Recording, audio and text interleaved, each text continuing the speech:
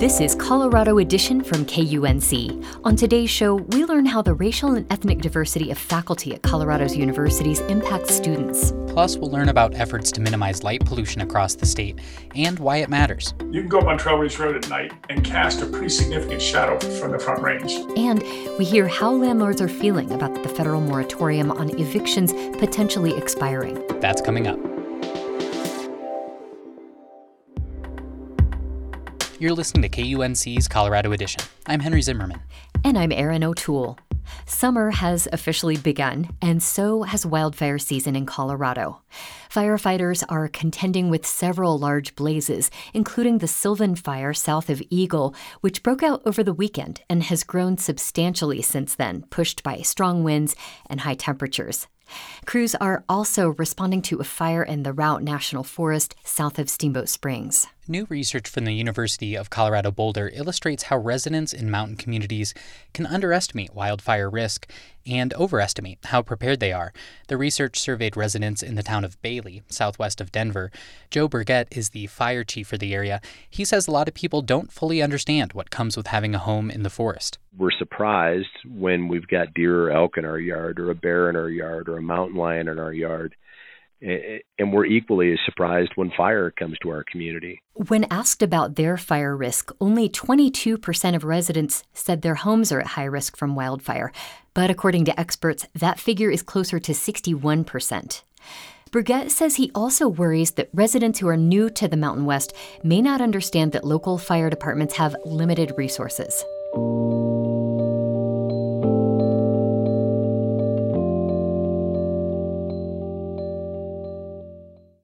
It's about to get easier for Colorado landlords to evict tenants who can't pay their rent. That's because a federal moratorium on evictions is set to expire at the end of the month. The Biden administration could extend it, but as KUNC's Matt Bloom reports, the potential change is already being welcomed by local landlords. As a landlord and property manager in Boulder, Todd Ulrich is used to dealing with issues of all types at his properties. Really anything on the residential spectrum, from small studios up to multi-million-dollar houses. But nothing could have prepared him for the pandemic. Several of his tenants lost jobs, missed payments, and accrued thousands of dollars in debt. That left Ulrich and his clients scrambling to pay their mortgages. One lady, that was her income. She's retired. She's probably in her 80s. So she was doing what she had to do, borrowing money and, trying to get by. In the past, Ulrich would have considered evicting residents as a last resort. But because of various state and federal moratoriums, he and his clients had to find other ways to pick up the slack. A couple of people had to talk with their mortgage companies and see if they couldn't work out a payment plan. A couple of them did have some negative credit reporting impact them. Some late fees, certainly. Colorado's ban on evictions expired at the beginning of the year. Ulrich and many other landlords are now hopeful the federal moratorium is next. Their main argument is that it's no longer necessary. The first piece that's important to this is collection rates have been high throughout the virus closures and remain high today. Drew Hamrick is with the Colorado Apartment Association, the state's largest trade group for landlords. The collection rate for Colorado was 97.9%, which, just on the face of that will probably strike you as a very high figure. State and federal emergency rental assistance programs have been a big part of keeping that figure high, Hamrick says. There's also tens of millions of dollars still available. So any resident that's having difficulty paying their rent should be exploring those programs and should be getting their landlord in the loop on that early, because it's a slow process. On the renter's side, advocates worry that without the moratorium, there's nothing stopping landlords from pursuing an eviction, even if renters are applying for assistance. But this could play out so many ways, right? That's Zach Newman. He's an attorney with the COVID-19 Eviction Defense Project, a statewide nonprofit that works with renters. So you could have a circumstance where people apply for rental assistance, landlords wait to evict, and the money that's available takes care of a lot of the problem. You could have mass evictions. You could have a lot of people receive the notice and then they say, look, I've been not able to pay for a while. I'm not going to go to court. I'm not going to fight. I'm just going to move out. That uncertainty doesn't bother Thornton landlord Debbie Stobie. Over the past year, she's become more selective of who she rents one of her 24 units to. I think the way landlords have adjusted overall is they don't take anybody risky. She's more concerned about several new renter-friendly laws the Colorado legislature just passed. They cap late fees, extend the period tenants have to make up missed payments, and draw out the time it takes to process an eviction in court. Together, she says they make it more difficult to run small-scale rental businesses. So we turn away much more people than we'd ever have before, and we'll continue to do so. Those will take effect this fall. The federal government's moratorium on evictions is scheduled to expire on June 30th. Matt Bloom, KUNC.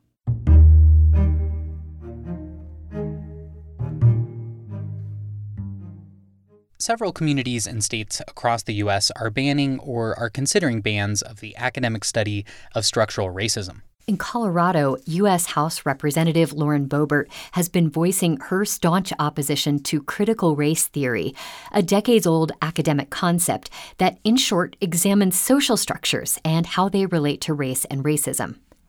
But as we turn to education today, we're going to look not at curriculum or the debates surrounding it, but at the people who are tasked with teaching it at Colorado's colleges and universities. Jason Gonzalez covers higher education for Chalkbeat Colorado, and he recently reported on the racial and the ethnic diversity of tenured faculty across the state's four-year colleges. He's with us now to talk about what he found and how it relates to the students who attend these institutions. 3,500 professors have tenure across these colleges. You looked at the racial and ethnic diversity of these professors. Tell us what you found and how it relates to the students at all these schools. So what I found is no school has fewer than 70% white faculty. Meanwhile, the diversity of student bodies across the state have become even more so, as 64% of all students are white at this point. And there's just underrepresentation of tenured faculty generally. Hispanic males and females largely underrepresented. Hispanic students now make up about 20% of all the state's university students, but less than 8% of all tenured professors across the state are Hispanic. And then of Black women, there are only 15 of the 3,500 professors, and another 38 of those are Black men. That matters to students because experts, advocates say it affects the students' sense of belonging and whether they see themselves at those colleges and, just their general potential for going into the workforce and being confident about the jobs that they're looking for. For those who experienced a school career in which they saw teachers who looked like them and didn't really experience a lack of representation, can you tell us a little more about why that matters and how these disparities can affect students? Yeah, especially for those students who experience disparities, it's really one of those things where I hear across the state from students specifically that the culture of a school and representation at a school really impact whether or not they want to go somewhere. And depending on where they want to go as far as a university, that can affect the type of education they're getting or the degree path that they choose, and can affect their long-term earning potential.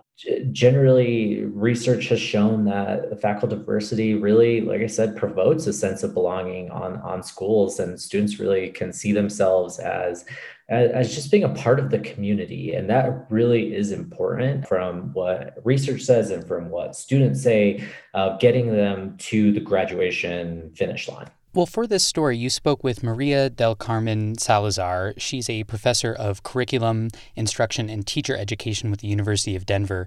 What insight did she have on this issue of representation in Colorado? So she really was able to bring in the different research for us about what diversity promotes. But I think one of the things that I really took away from it was a specific story she told me about teaching a class and a Hispanic student. She's Maria del Carmen Salazar. She is actually a Denver Public Schools graduate, first generation Mexican immigrant who is now a tenured professor at the University of Denver, really considered an expert in her field and very eloquent. But this student that came up to her, she's from the community that she grew up in, said, "Hey, this just opens doors for me. And you don't realize the doors that you have opened for people like me. And so I think that's one of the things that I took away from what she had to say from our interview, is that this affects students on a personal level, and they can see themselves in the professors that are teaching them. I want to zoom into what I think is kind of a key piece in all of this, at least a key piece to understand. We're talking about tenured professors, and tenure comes with a lot of distinct advantages. Can you explain what tenure is and the sort of weight that tenured professors carry around at their institutions? Tenured professors carry a lot of weight at their institutions. They have job security that really it's very hard to fire these type of professors, and they have the academic freedom to express themselves and to do research that they want to, and really do the things that sometimes, if you look at critical race theory right now and some of the things that are going on, across the country, they have the ability to go research those things and figure out why that's important to communities and people.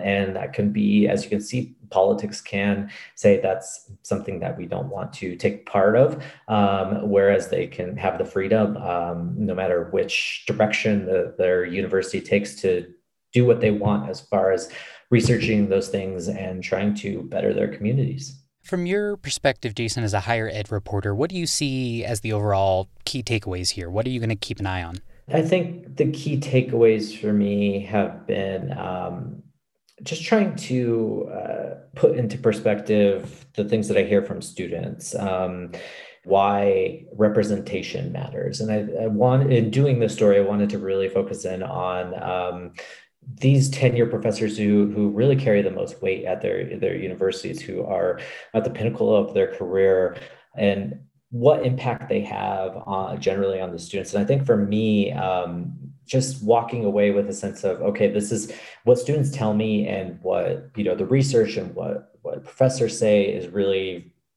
makes sense to, just our general challenges in the state of getting students into college and graduating them. This is a cog and a piece within that. And so that's really where my mind sort of took me in asking this question. And I'm going to just keep an eye on if this is changing. And also there's research within here, and also numbers within here that we weren't able to report on just for the story, of who's on tenure track, and then the makeup and diversity of the general rest of the faculty, whether it's associates or associate faculty or others, just how that makeup looks. And so who's really at the bottom and who's at the top, and the way that kind of looks, I really want to keep an eye on that and see what else, the state and universities do to try to be more representative of their communities, because they say it's important, students say it's important, and so we'll see the direction the state takes. Jason Gonzalez reports on higher education for Chalkbeat, Colorado. You can find a link to his reporting on all of this at our website, kunc.org. Jason, thanks as always for speaking with us. Thank you so much. You're listening to Colorado Edition from KUNC. Colorado is a global leader in preserving dark night skies. This year alone, Fluorescent Fossil Beds National Monument, Mesa Verde National Park, and 4 other mountain towns were recognized for their stargazing potential. While these remote locations are good at preserving their starry views, residents of the Front Range would have to help out the state's largest national park. KUNC's summer science intern Ashley Piccone has more.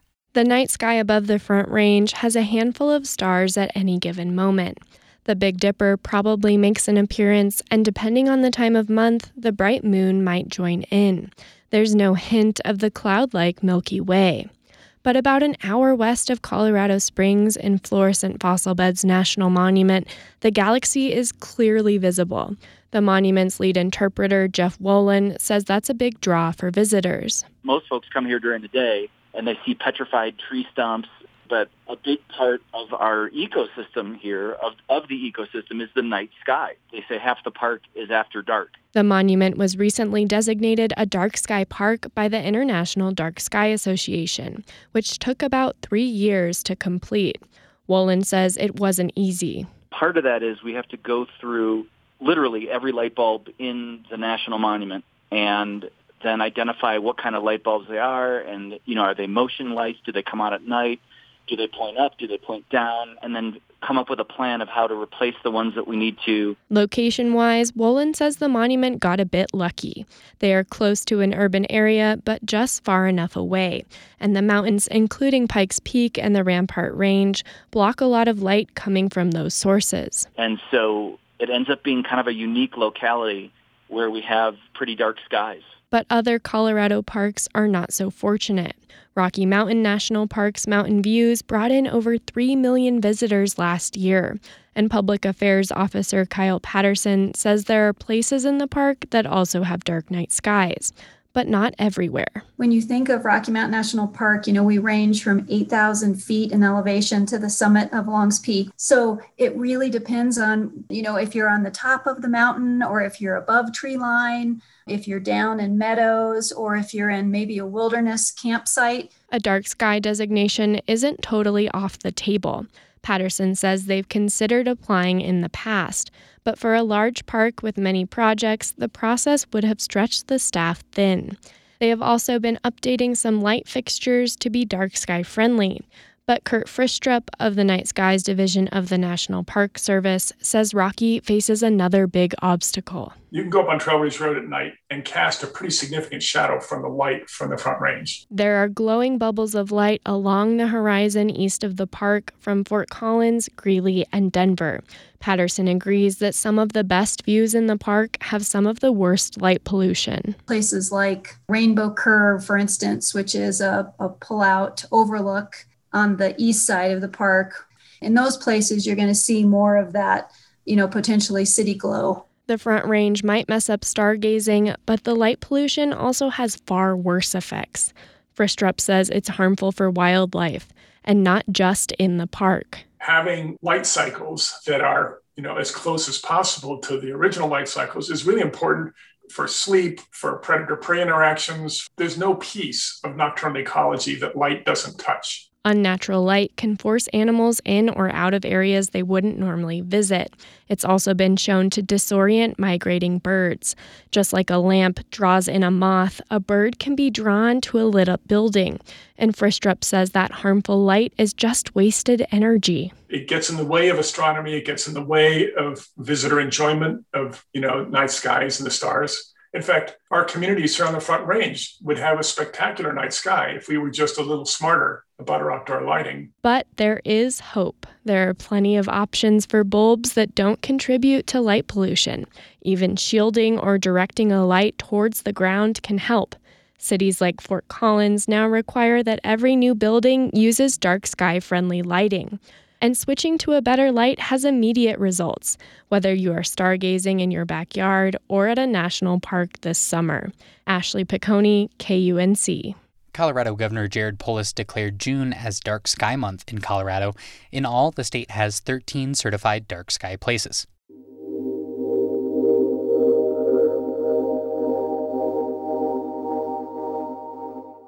A documentary series airing on Rocky Mountain PBS highlights environmentally harmonious building projects in Colorado. Paul Kreischer is host and executive producer for the project. He's here to tell us a bit more about that documentary project and the current state of such buildings here in Colorado. Paul, welcome to Colorado Edition. Thank you so much, Aaron. It's a pleasure to be on. So when we talk about an environmentally harmonious building, what does that mean? It's a building that would be taking in as much of its energy that it uses there on site, and ideally emitting no emissions. Also, that the water that you'd be using ideally would come as much from a sustainable method or a local source of water. It's like, again, using water very smartly would be a way to be certainly in harmony with our climate here. And then additionally, there should be really good indoor air quality, and there should be really good comfort. Building to these standards, passive house or net zero energy, that costs more money. So what do those upfront added costs look like, first of all? It's going to depend project by project, how much more costs that be added on, but you can use good rules of thumb that typically it's going to be 10, maybe up to 18% more on the cost of doing something new that would be passive house compliant and towards net zero. But there are great rebates that come from local utilities such as Fort Collins Utilities, Xcel Energy, others to help buy down many of the improvements people make to the envelope, as well as to the mechanical systems and as well as to the solar. So I can bring that cost down very nicely. And if you're looking at the operating costs over time, of course, the utility bills are much lower or zero. I have the pleasure of that on my home that we haven't paid an electric bill in 4 years. And we got a nice credit still with Xcel Energy just by having good insulation and a solar PV system. But basically, you can get those costs down very low, and also reduced maintenance is one that's oftentimes overlooked, that homes that are built to meet passive house and built in a net zero energy model way seem to be having less maintenance issues, where there's less callbacks to repair the furnace or less callbacks to address details in it. So anyway, so there's ways to reduce, that upfront cost that way. Given that it is more expensive to build a home or a building like this, why do people opt for these more expensive buildings when they could save by skipping, some of these cool but expensive features? It's been a range of things. I mean, there seems to be, not surprisingly, there's a common thread of people saying being better towards the planet. But, there's different, varying degrees of that and different reasons behind it. One group that we've interviewed, well, it's a church, First Universalist Church, and they're doing it because it's part of their call to stewardship, to be better stewards of the environment, to care for creation. One example for sure is a multifamily project that we have in the first episode that's in Longmont, Colorado. And the developer, Gary Kinsey, he told me, he said, Paul, I can't look my grandson in the face if I'm not part of the solution as opposed to part of the problem. That's one reason. Other reasons is like that we've dealt with is Con Frank, one of the people we interview. He's a tinkerer, inventor. He's the type of guy that took apart his parents' toaster and didn't put it back together properly, type of thing. But he's just one of those type of people. Most of the time, he did seem to put things together well. But anyhow, he did this with homes, and he found that he could find better ways to do. This is getting nerdy, but into the heat load calculation side, better than many of us engineers. His training's not in engineering. He's just done it for 40 years. He was trying to prove that you could build for middle income people a net zero energy home that was incredibly high performing. Have you found that Coloradans have a unique why that might be different from people pursuing sustainable building projects in other parts of the country? Yeah, I'd certainly say there's a strong part of our Colorado culture. We're people that love being outdoors. We love playing in the mountains, playing any place outside. So there's a lot of people who are like, I love this space. So what can I do to help be a part of a solution as opposed to part of the problem? So there's more and more people, saying, that matters how my house performs or the building that I'm in or what I drive or, things like that. So that's a very big part of it. And we're learning more and more here in the state about passive house performance, as far as the very high level of insulation, high air tightness. And we're learning from places like, of all places, Pittsburgh, Pennsylvania has really been a leader in that, and Vancouver. Do you see these kinds of building projects gaining momentum here in Colorado? Yeah, without question. I'd say when I started the work that I was doing in the mid-90s, it was very, very rare to see projects that were being built in a high sustainability way. Now it's becoming so much more the norm. Everything from where building codes have shifted to help encourage it, to incentives from utilities to encourage it, to just awareness. So we're just seeing more and more of that. So there's increased education and just awareness that's moving that along. So I really hope, honestly, that Heart of the Building is one of the little lights that helps move it forward where it becomes the norm and not the exception. But we hope that sharing these stories, people are saying, I could do that. If I'm going to build a home or if I'm going to buy a building, I need to be looking for people that have done these types of performance-based ways of building. So I get the best of what I can get from my builder. Paul Kreischer is host and executive producer of the Heart of a Building documentary series on Rocky Mountain PBS. Paul, thanks so much for joining us. Thank you, Erin. The next 3 episodes of the documentary series Heart of a Building will be hitting the airwaves this fall on Rocky Mountain PBS. That's our show for today. Tomorrow on Colorado Edition, we hear why officials in Colorado declared a mental health state of emergency for children. I'm Henry Zimmerman. And I'm Erin O'Toole. Our production team includes Tess Novotny, Alana Schreiber, and Ray Solomon. Brian Larson is our executive producer. Our theme music was composed by Colorado musicians Brianna Harris and Johnny Burrows. Thanks for listening. This is Colorado Edition from KUNC.